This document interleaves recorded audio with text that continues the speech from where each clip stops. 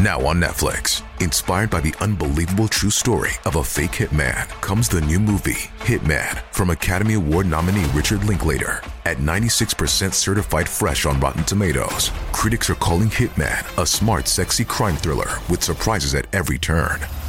Starring Glenn Powell and Adria Arjona, Hitman. Now playing on Netflix and in select theaters. Rated R.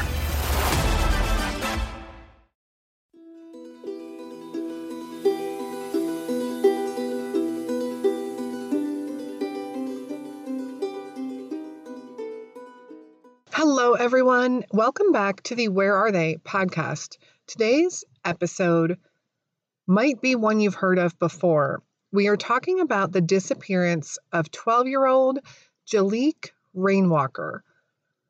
Jaliek was a foster child in the system for most of his life who had recently been adopted. He disappeared from Greenwich, New York in 2007. Jaliek was only 12 years old.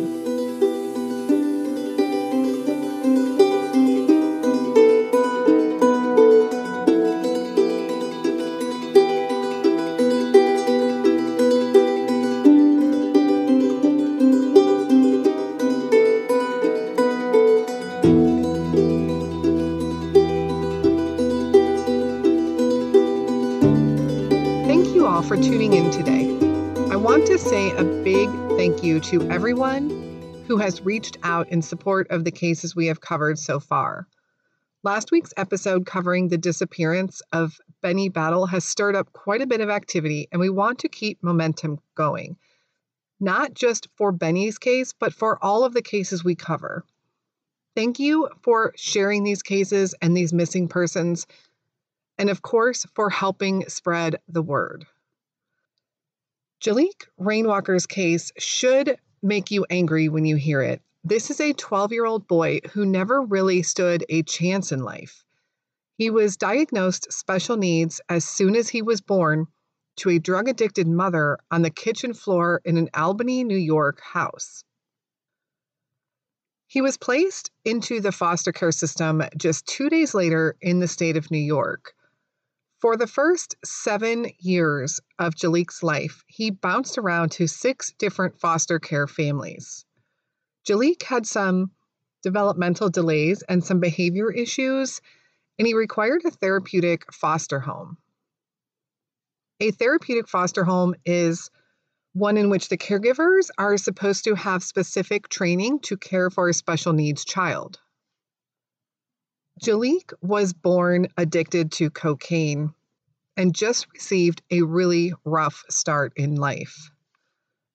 So in Jaliek's 6th foster home, he was able to remain there for 4 years, from 1998 until 2002. This family had started the process to adopt him, but some incident in the home caused them to change their minds. I'm not exactly sure what that incident was, but Jaliek once again was placed into yet another foster home. I want to mention that everyone who cared for Jaliek did indeed say he was a handful of a child. He had attachment disorders, which caused a lot of confusion and anger in him. He was prone to temper tantrums and outbursts. But everyone said he was also a sweet and likable kid with a beaming smile. He clearly was born at a disadvantage in life and needed help, and it just seems like he couldn't find the help and stability he needed. His 7th foster home would be in the care of Stephen Kerr and Jocelyn McDonald, beginning in 2002. Jaliek was 7 years old. Stephen and Jocelyn had 3 biological sons and an adopted daughter already when they brought Jaliek into the home.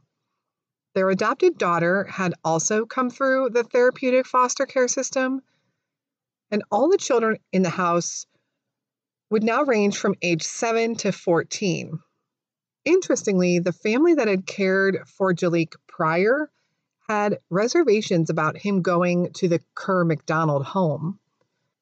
They lived in a very rural part of Washington County, New York, and they had a 2-room cabin with no running water. They used an outhouse for a bathroom, and all 7 people living in the home slept in one room. They did have a generator for electricity, but they only ran it for 2 hours each day. The children were all homeschooled and all in all lived a very non-traditional life. In 2004, the family officially adopted Jaliek. However, because he, and along with the daughter they adopted, were special needs through the state, they continued to collect $1,500 a month for each of them in their care. In 2007, Jaliek ended up threatening a child in their homeschooling group. Again, I don't know the particulars of this, but it did cause a lot of concern with the family. There was also some concern from Jocelyn and Stephen that Jaliek was going to harm one of their other children. So in October of 2007, Stephen called Family Services. It was actually a crisis hotline set up for adoptive families. He stated that he wanted to reverse the adoption and have Jaliek removed from his home. Family Services told him that was not possible and they couldn't do that. They did, however, suggest that he utilize respite care. So respite care is set up for caregivers who need a break, and also the person that they're caring for can receive a break and they can go stay with another caregiver for an agreed upon amount of time. So Jaliek went into respite care on October 24th for 1 week. The woman caring for him, I believe, had been one of his previous caregivers, so knew him. And she was able to care for him from October 24th to November 1st. Stephen had set up a second week of respite care beginning on November 2nd.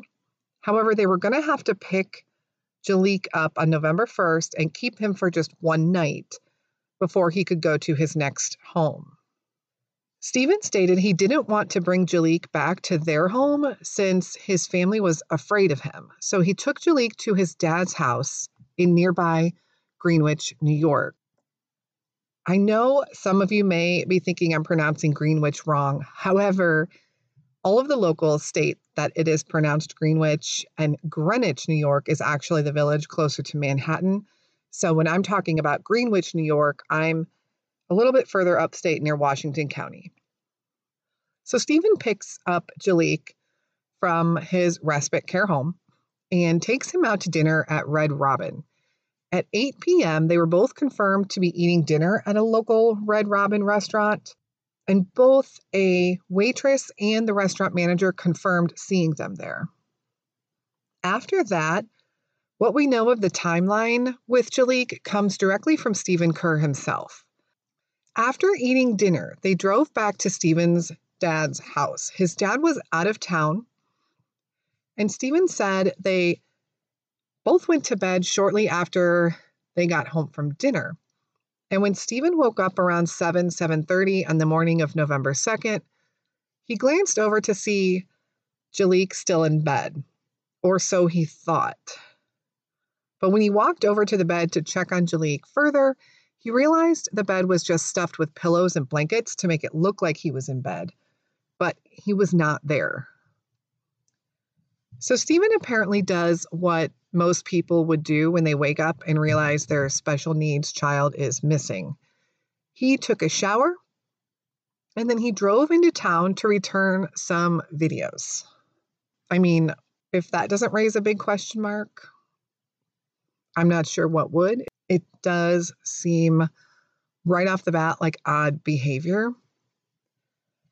So he returns to the house after dropping off these videos, and Jaliek still isn't there. So it was 8:57 a.m. when Stephen called the police to report Jaliek missing. So what really sticks out to me as being odd with that, besides pretty much all of it, is that Stephen and Jocelyn claim to be afraid of Jaliek and afraid for their family. So if this is the case, shouldn't they be even more worried about his whereabouts if he left the home? If they thought he was dangerous, you think that would kind of have invoked some kind of panic in Stephen in looking for Jaliek. Stephen tells police that he believes Jaliek ran away because when he couldn't find Jaliek in the house, he did a quick walkthrough and looked around and noticed that his duffel bag and his favorite stuffed animal were both missing.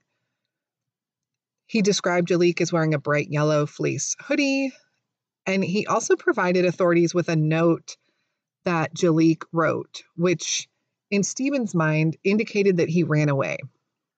So in Jaliek's things, Stephen had found this note, and the note read, "Dear everybody, I'm sorry for everything. I won't be a bother anymore.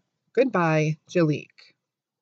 It would come to light, however, from Jaliek's respite caregiver, the woman who had Jaliek the week prior, that Jaliek wrote that note in her care because he said he wanted to apologize to his family for his behavior. It was not about running away. But Stephen and Jocelyn continue to believe that Jaliek ran away. After a few days, they also suggest to police that maybe he was suicidal due to the problems that he was having getting along with others. Maybe that's why he signed the note goodbye. They also suggested to police that he might have joined a gang. So police pretty quickly began to doubt Stephen's story. And I also want to mention here that the police really came out for this kid. The investigation began right away. They conducted a ton of interviews and searches.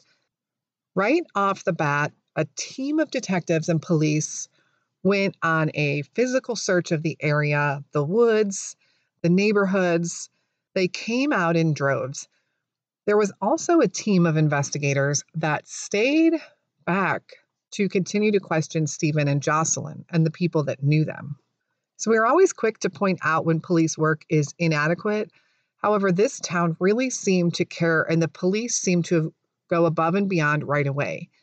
In fact, to this day, they continue to work this case as if it just happened. They are not giving up on Jaliek. Many of the townspeople continue to praise the police work that was done on this case.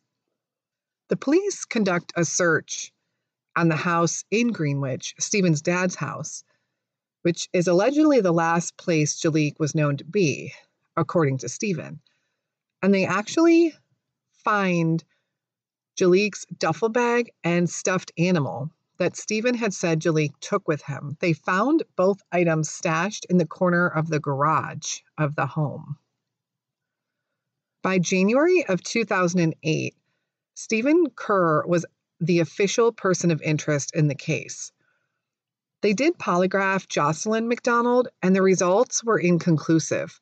Stephen refused a polygraph, and I know this always looks bad when someone refuses to take a lie detector test, but they are so unreliable. I really don't think it's that unusual. A lot of lawyers will advise against it. And also, supposedly, Stephen had agreed to take one. But after Jocelyn took hers, she was so upset with the questions that she was asked, Stephen changed his mind. Also, Stephen and Jocelyn began to really push the theory that Jaliek had ran away and possibly to join a gang. And their reasoning for this was because Jaliek was biracial and they lived in a predominantly Caucasian town, that Jaliek wanted to experience the other part of his culture. And I'm not sure why joining a gang had to be the way to do that in Stephen and Jocelyn's mind. So if that's not completely racist, I'm not sure what is. But whether Stephen is racist or not isn't the issue here.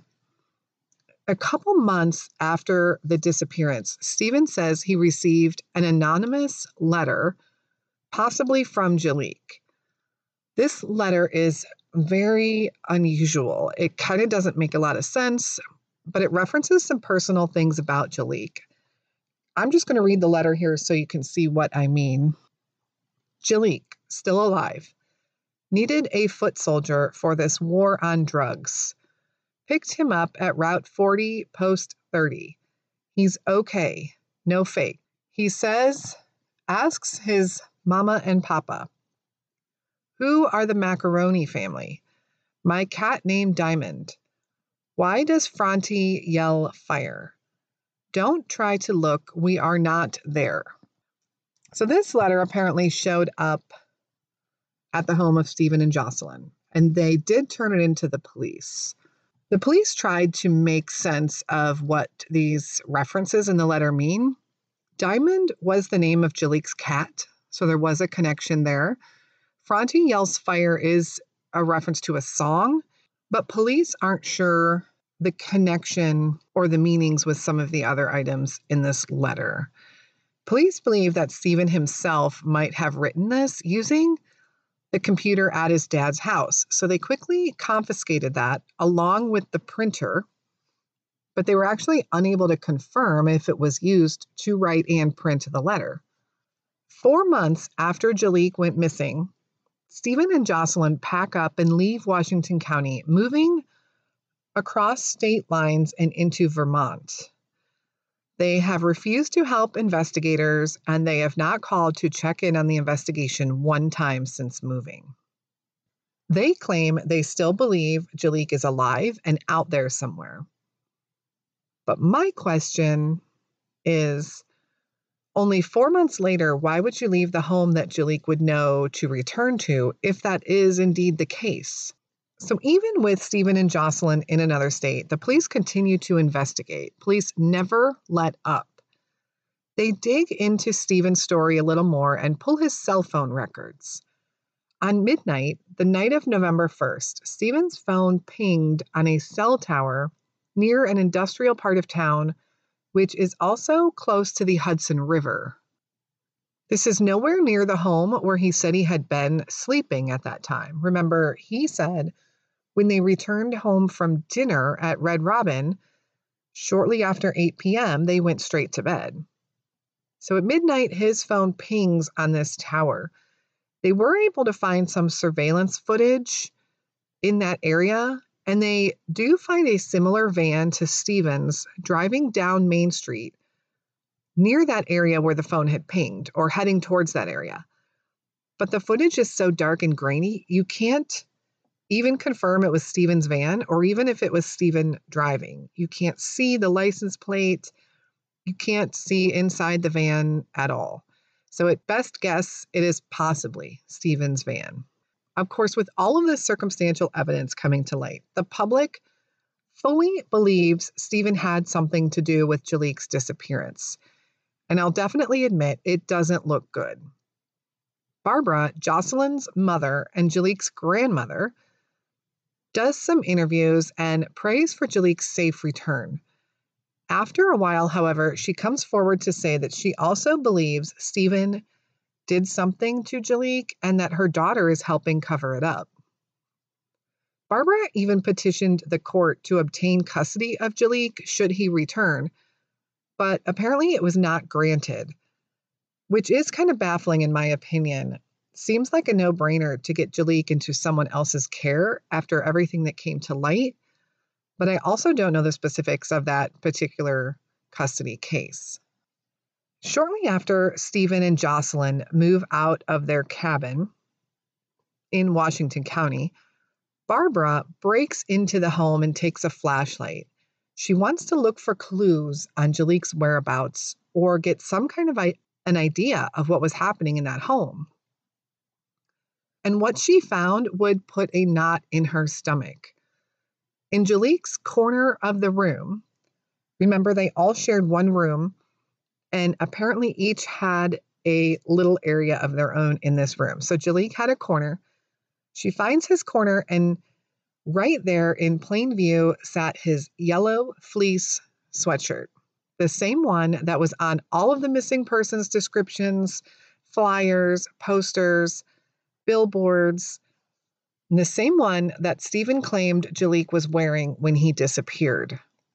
So Barbara's first reaction was they've been looking for a boy all of this time in a bright yellow hoodie, but actually he was wearing something else. So her first thought was the description was wrong. We've been looking for all of the wrong signs, and wonders if they could have missed something because they were looking for a boy wearing a yellow hoodie. But her second reaction was that Jaliek had most likely met with foul play and Stephen and Jocelyn had something to do with it. Why else would they lie and keep up the charade with this yellow hoodie and hide it in the house? Barbara ends up taking the yellow hoodie and turning it into police, and in doing so, she was charged with burglary for breaking and entering into the home, which I'm certain she could care less about. The police did take that evidence, however, and make it known to the public that they had the yellow hoodie and they had found it in the home. So Barbara has done many interviews and continues to search for her grandson, hoping and praying for answers to the media for her grandson. She said she just wants to hold him again and tell him that she loves him. She had publicly stated that her daughter and son-in-law were fostering for the money. They collected $36,000 a year for their two special needs children. She also stated that she had witnessed Stephen dragging Jaliek one time to the river to dunk him as a form of punishment. And one time she knew that he had been punished, and his punishment was he was not allowed to use the outhouse. So the dynamics between Stephen and Jocelyn in the home seemed very weird. Barbara said Jocelyn kicked Stephen out multiple times for being violent towards the children. And one time, when he had been violent towards Jaliek, Jocelyn made Stephen write an apology letter to Jaliek, and then he had to do Jaliek's chores for a week. Does anyone else find that super weird? Poor Jaliek never really had a chance at life at all. Barbara did call Jocelyn once to let her know that her grandmother had passed away. Jocelyn ended up filing stalking charges against Barbara for calling her. The two no longer have any contact at all. In the years that have followed, there have been multiple sightings of Jaliek out there. All have turned out to be false leads.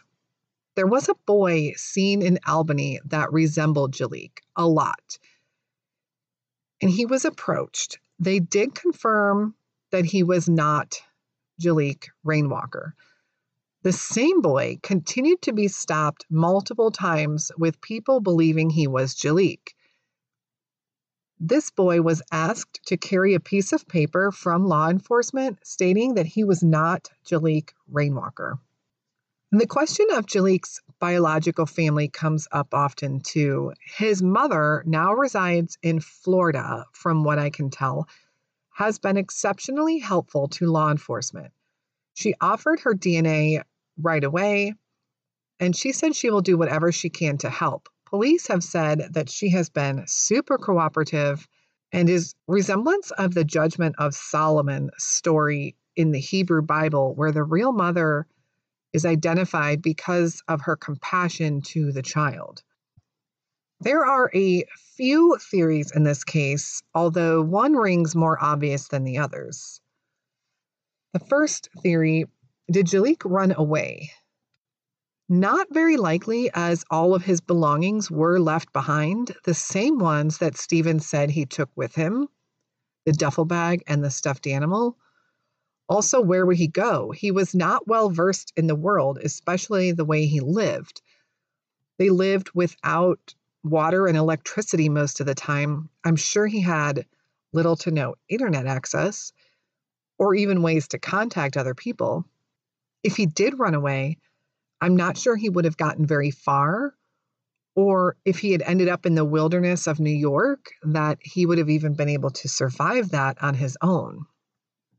Theory number 2 is really a theory that we just hear from Stephen and Jocelyn, and that's that Jaliek joined a gang.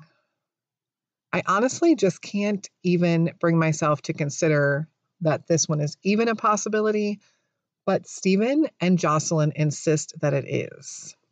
The next theory is suicide. He did have a rough life. Maybe he was just tired of it, even at 12 years old. He had a tough 12 years.